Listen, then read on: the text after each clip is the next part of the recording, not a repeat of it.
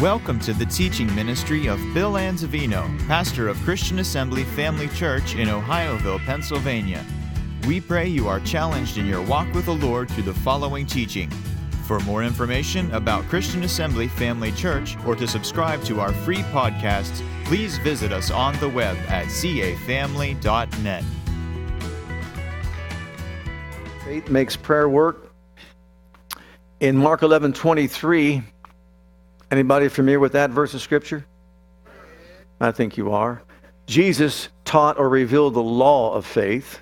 And the law of faith says that if you believe in your heart that what you say with your mouth will come to pass, you'll have whatsoever you say. So that's the law of faith that involves the heart and the mouth of a believer. But then the next word in verse 24, the first word there is therefore. Whenever it says therefore, what are you supposed to do? Find out what it's there for. Therefore means it's based on the prior verse. It's based on verse 23.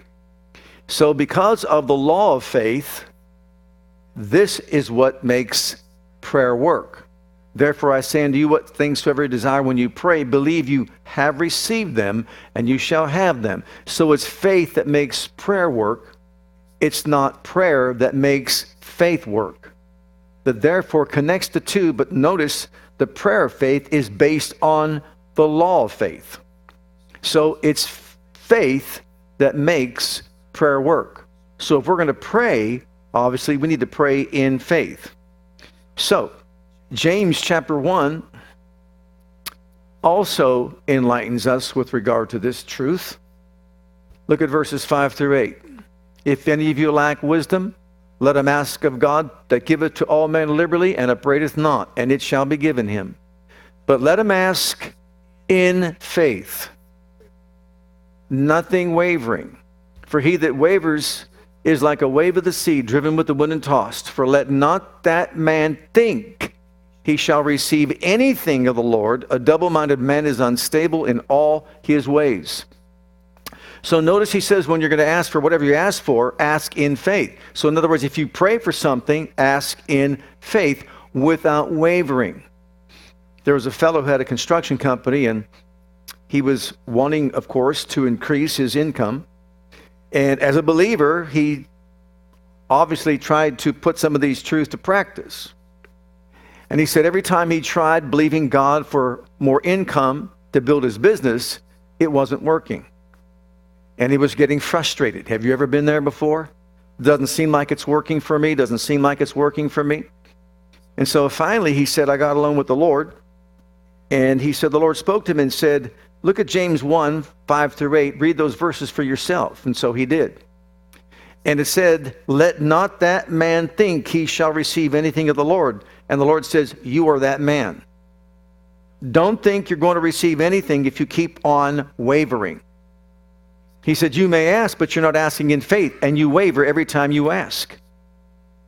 Now, what I want you to do, and listen to this, write it down, what you're asking for, and then declare it, confess it constantly, and don't take your eyes off of it.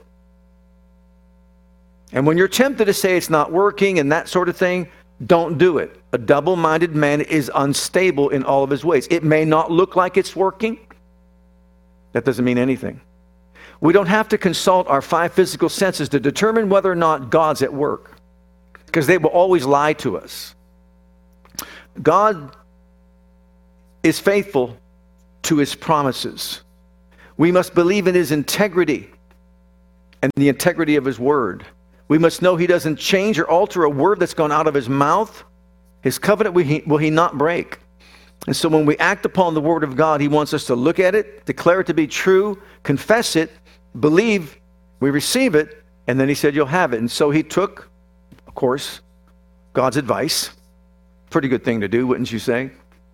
And he said, okay, he wrote down, I need $3,000 a month. Wrote it down on a piece of paper, declared it his, thanked him for it. It wasn't very long, he was making $3,000 a month. Then he upped it and said $4,000 a month. And he kept upping it. He grew in his faith and got to the point where he now has a big company. God has blessed him in a powerful way. but he acted on the word of God. He didn't just pray, he prayed in faith. Faith makes prayer work. It's not the opposite. Prayer doesn't make faith work. People say, well, just pray about it. Just pray about it. You've got to pray in faith. You got to believe. Believing prayer is what changes things. Amen? Okay. 1 Timothy chapter 2, we're talking about intercessory prayer tonight because we need to learn how to stand in the gap and make up the hedge, whether it's our nation or whatever. But let's read the verses first. I exhort, therefore, that first of all, supplications, prayers, intercessions, and giving of thanks be made for all men. Notice, all men.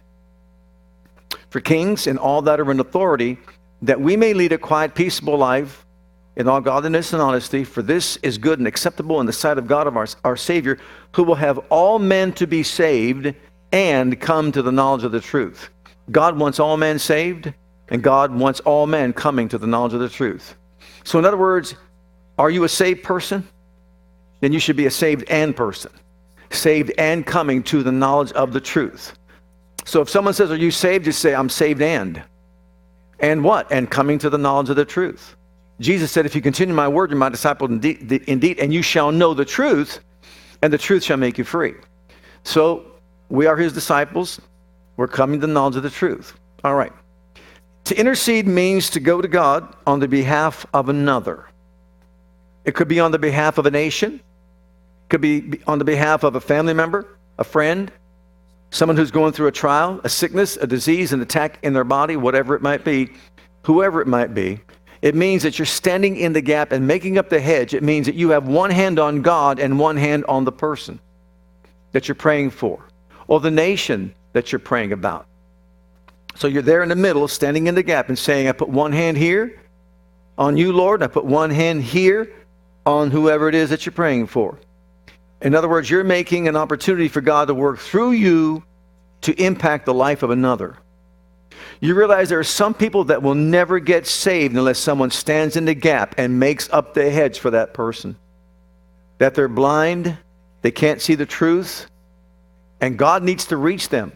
And he'll endeavor to reach them by his Spirit, but he needs people to stand in the gap and make up the hedge so that he can reach them. Look at Exodus chapter 32. We see something here in the life of Moses when the people, of course, sinned against God, and God was angry with them, and he wanted to judge them harshly. And so, to stay the hand of judgment, someone had to stand in the gap and make up the hedge. Look at Exodus chapter 32, beginning at verse 7. And the Lord said to Moses, go get thee down. He was up on Mount Sinai. For thy people, notice he said thy people. In other words, God is telling Moses they're your people, which thou broughtest out of the land of Egypt. But he brought out, that Moses brought out, have corrupted themselves.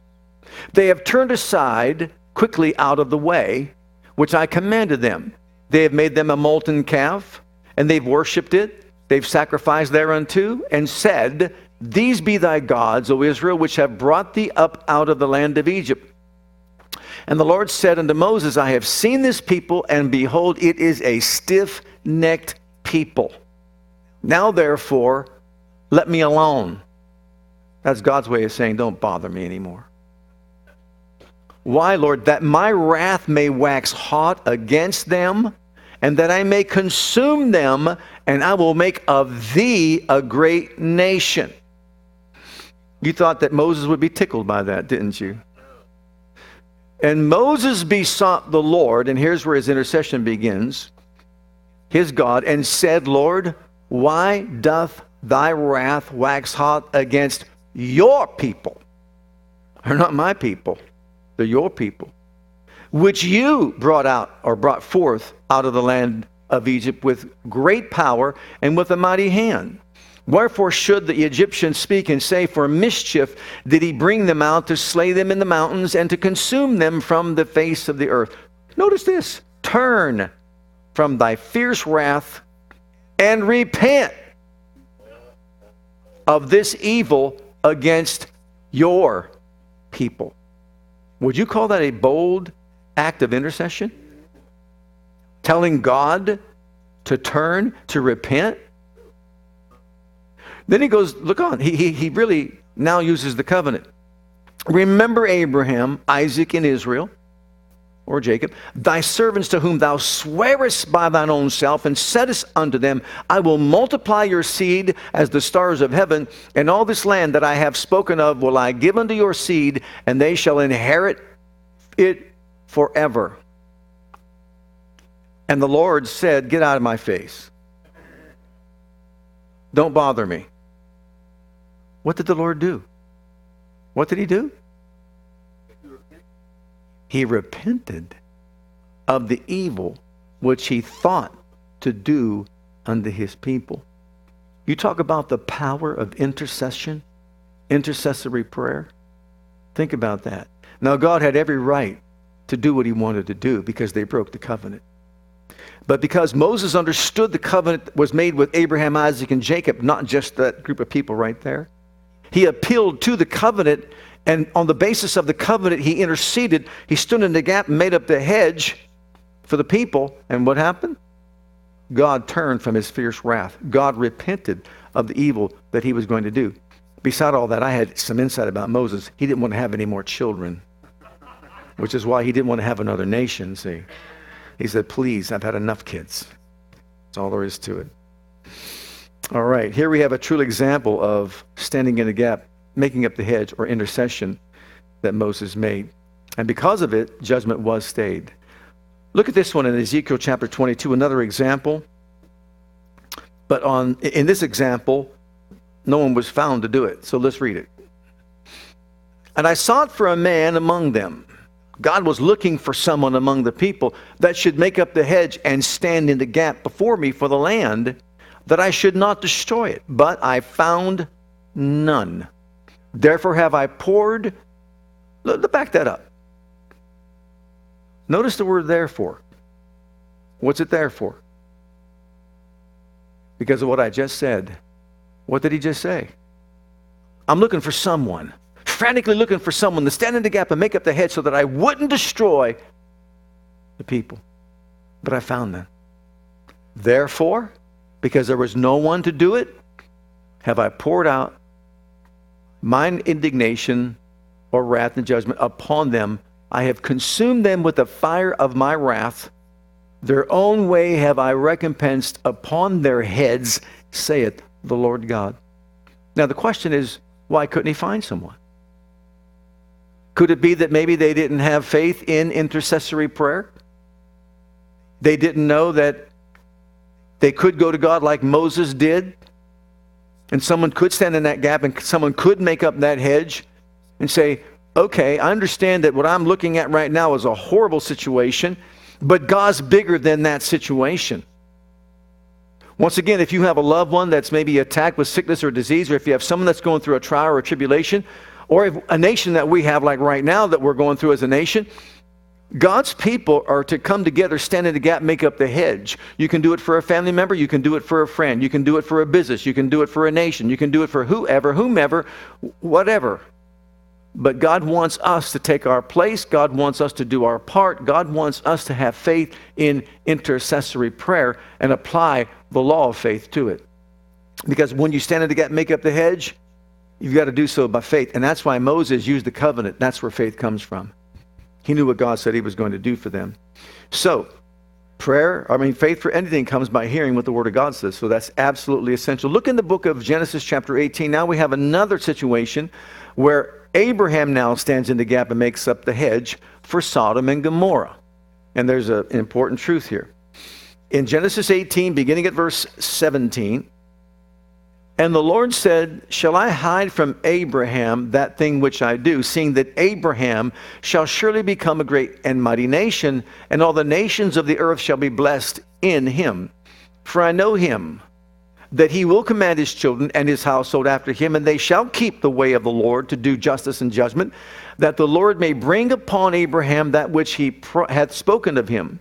And the Lord said, because the cry of Sodom and Gomorrah is great, and because their sin is very grievous, I will go down now and see whether they have done altogether according to the cry of it, which is come unto me, and if not, I will know. And the men turned their faces from thence and went toward Sodom. But Abraham stood yet before the Lord. And here it is. Abraham drew near and said, Wilt thou also destroy the righteous with the wicked? Can you imagine talking to God that way? Maybe talking to a friend that way, but he's talking to God. You going to destroy the righteous with the wicked? Peradventure there be 50 righteous within the city. Wilt thou also destroy and not spare the place for the 50 righteous that are therein? That be far from thee to do after this manner, to slay the righteous with the wicked, and that the righteous should be as the wicked. That be far from thee. Shall not the judge of all the earth do right? That's pretty bold, wouldn't you say? Talking to God that way. And the Lord said, well, if I find in Sodom 50 righteous within the city, then I will spare all the place for their sakes. You think he maybe knew there weren't? And Abraham answered and said, Behold, now I have taken upon me to speak unto the Lord, which am but dust and ashes. Peradventure there shall lack 5 of the 50 righteous. Wilt thou destroy all the city for lack of 5? Another verse 45. And he said, If I find there only 40 and 5, I will not destroy it. And he spake unto him again and said, this is intercessory prayer. Peradventure there shall be 40 found there. And he said, I will not do it for 40's sake.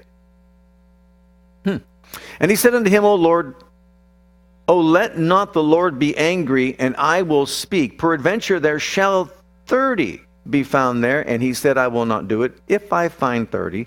And he said, Behold, now I have taken upon me to speak unto the Lord. Peradventure, he's easing his way down, isn't he?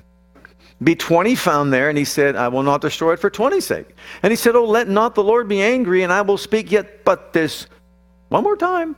Peradventure 10 shall be found there. And he said, I will not destroy it for 10's sake. And the Lord went his way. As soon as he had left communing with Abraham, and Abraham returned unto his place. Now, some people said that Abraham stopped short. He should have said 5 or maybe even 1. I mean, I don't know. It's possible. But obviously, we see an example of intercessory prayer, because when there's intercessory prayer, it's not a monologue, it's a dialogue. We have our thoughts and God has his thoughts. We present our case and he presents his case. And as Moses did, he convinced him that, look, you don't really want to do this because you have a covenant to keep with Abraham, Isaac, and Jacob, and he didn't do it. But here we see that Abraham didn't get the same results that Moses did. And as a result of their sin, we know judgment fell upon the land. Look in the book of Isaiah, chapter 43, verses 25 and 26. Even I am he that blots out thy transgressions for mine own sake, and I will not remember thy sins. Put me in remembrance. Now notice, let us plead together. Together. It's not a monologue, it's a dialogue. Declare thou that thou mayest be justified. So in other words, intercessory prayer involves us speaking to God, taking our place, one hand on him, one hand on the situation, and then having this dialogue with him, telling him what he said, what he promised, what he basically said he would do about the covenant, and then presenting it to him and just say, here's my case. But you know, he has a case too. I wasn't even in ministry at the time. I was just a believer teaching a Bible study. I believe it was. I don't think I was in a church yet. But anyhow, I got a frantic call from a friend of mine that I worked in a mill with who just had a baby. I think the baby was like 6 months old or something like that. He said, please rush to the hospital. I think my son is dying. And so I, fast as I could, got in my car, went up to the hospital. And when I got there, I went into the room where the baby was in an incubator. And they wanted me to lay hands on the child. And what I did was, I said, you know, I got to go down and pray. So I went to the chapel, got on my knees in the chapel. And this is what I'm talking about here. I just began to stand in the gap and make up the hedge and pray for this child. Because you see, I know the will of God. It's life and not death, right? So I'm on my knees. I'm beginning to pray. what I know to pray in English, and then I begin to pray with other tongues. And as I said, it's a dialogue, not a monologue. I rebuke death in the name of the Lord Jesus Christ, and I thank you this child will not die but live and declare the works of the Lord. And I thank you that your hand is upon this family as well to bring comfort and peace to their hearts and their minds. And I start praying in the Holy Ghost, and all of a sudden I hear the authoritative voice of the Spirit inside my spirit saying, pretty authoritative, the child is gone and is here with me and will not return because he's being loved like he's never been loved before. See, it's a dialogue, not a monologue. Now that kind of runs cross-grain with the way I think as far as I know that God's for life and not for death. But how many of you know the secret things belong to God? He knows more than what we know about every situation. And even though that may be his will that child live, when he told me those words, I had a hard time with it because I was just newly saved and walking in faith and learning how to live and walk by faith. I heard those words. Now, do you think I was going to go up there and tell that family what I heard? I didn't have the guts to do so. I just knew, get up, stop praying, because the child's with me and will not come back. And the key was, and he's being loved like he's never been loved before. This child's only 6 months old. Well, you see, there's something that I didn't realize. They called in a coroner, checked out the child, couldn't prove abuse. But then I remember that one time as we were visiting, my daughter saw the father banging the child's head on the ground, on the hardwood floor, when he was changing the diaper. And she said, Daddy, I know what I saw. And what was said was, well, the baby was sitting in a car seat in the car in the front seat. And that was when you didn't have the seat, all the stuff we have today. Oh, I put on the brake and the baby was kind of flew off and hit his head against the dashboard or whatever. Coroner couldn't prove anything, but wow. So we don't know everything.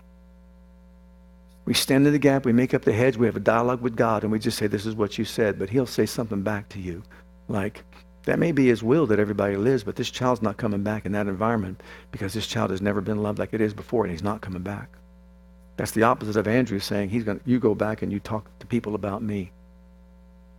Big difference. So it's important we realize that we're pleading together with the Lord. It's a dialogue. We're pleading our case. He's pleading his case. And he says, I know better than you. Would you agree he knows better than we do? Absolutely.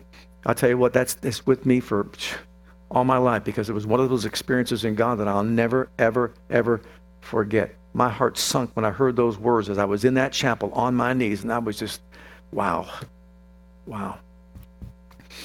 And then I had to do the funeral of the child. All right, some considerations. Prayer is joining forces together with God to accomplish his purposes on the earth. What did Jesus say? How to pray? Thy will be done in earth as it is in heaven. Father, this is your will. It is your will for all men to be saved and come to the knowledge of the truth. It is your will for all men to be healed by the stripes of Jesus. It's your will for all men to be baptized with Holy Ghost fire. We know what your will is, and we're here to enforce your will as being done on the earth, but it's not being done in that person's life. So we can ignore it, walk away from it, or we can say, I'm going to stand in the gap and make up the hedge for that person. That person needs to come to Jesus. If we just let it go and forget about it and don't let that burden on our heart, pray for his soul or her soul, you know what? We could just let it go and they could be lost forever. But we can also say, okay, Lord, I want to join forces together with you, one hand on you, one hand on him or her, whoever the person might be, and just say, use me. As I'm on my face and keep them before you, I'm believing that you are sending labors of love across their path to open up their hearts, their minds, their eyes to see the truth, because he has to have the truth communicated to the people so that they can see it and understand it and receive it. And in some cases, there are some people that will never get saved unless someone does their part to stand in the gap and take up the hedge for them. It's a very serious ministry, wouldn't you say? Absolutely. And then, access to God is the basis for our intercession. Access to God. There's never been a time or a season when God's people have had greater access to the presence of God. Look in Hebrews chapter 10. Under the old covenant, it was limited access to the high priest alone. Once a year could you go to the throne, the mercy seat. That was it. And you better go there with the right sacrifice, the blood of a sacrificial animal, and you cannot be defiled in any way when you go in there. Here in Hebrews chapter 10, having therefore, now that means, what did he just say? Therefore. He said before this in the prior verse, he said, your sins are remitted. There's no more sacrifice for sins. Your sins are gone. There's nothing to keep you out from the throne of God. Therefore, brethren, have boldness to enter to the holiest. What an invitation. How? By the blood of Jesus. By a new and living way which he has consecrated for us, that is, through a veil, that is to say, his flesh, and having a high priest over the house of God, let us draw near with a true heart and full assurance of faith, our hearts sprinkled from an evil conscience, and our bodies washed in the pure water of the word. Let us hold fast the profession of our faith without wavering, for he is faithful that promised. We are coming to your throne, Father, in the name of Jesus and by the blood that was shed for our redemption. And that blood has paved the way for us to enter into the holiest place of all. And I'm not here just for myself. I'm here for my brother. I'm here for my sister. I'm here for my parents. I'm here for a neighbor. I'm here for a nation. I am here for whoever it might be. And I want to stand in the gap and make up the hedge. I know that without your divine intervention, there will not be any results. And so I'm looking to you. I can't change the situation, but oh Lord, you can. You can. I will never forget the testimony of Norval Hayes and his daughter Zona. What a situation.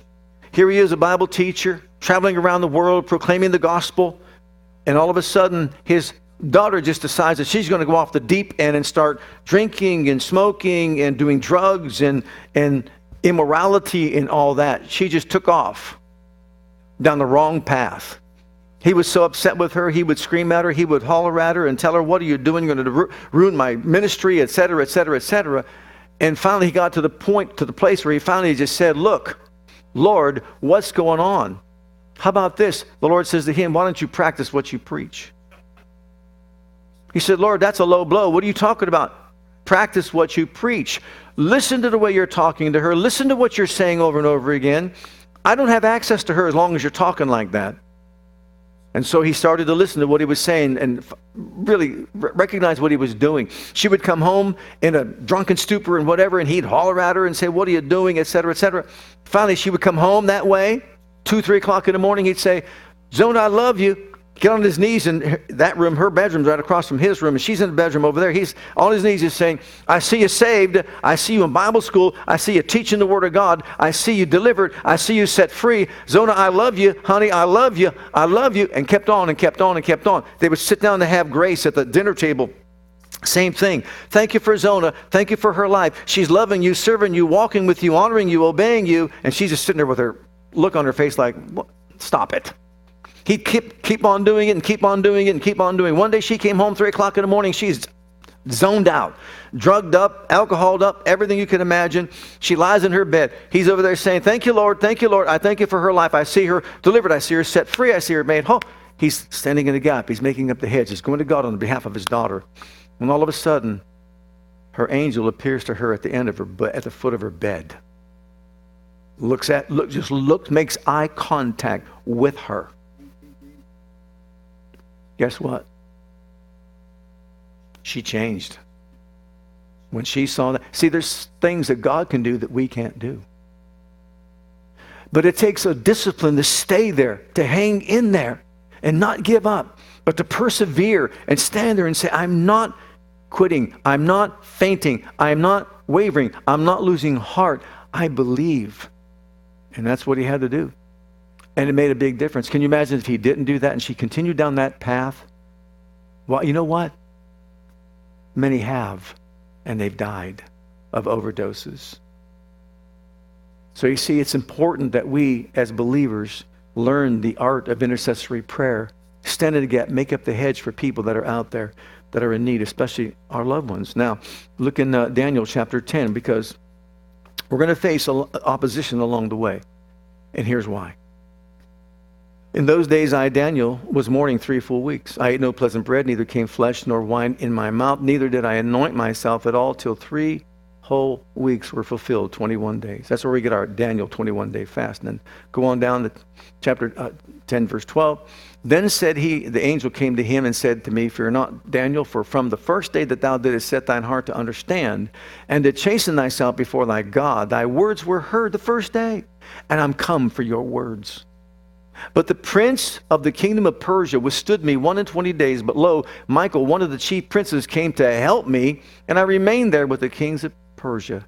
Now I am come to make thee understand what shall befall thy people in the latter days, for yet the vision is for many days. So we see the curtain removed from the spiritual world and the natural world. And what do we see back there? We see there's a spiritual warfare that's going on. And whenever we take our place to do our part, to intercede and to pray, with one hand on God, one hand on the people of the nation, there's going to be interference. There's going to be opposition. There's going to be forces of darkness try to get us off course so that we stop using our faith to believe for someone else. See, you can't receive for someone else, but you can believe that you can make a highway for God to move in you and through you to reach that person in a powerful and glorious way, just like he did with his daughter.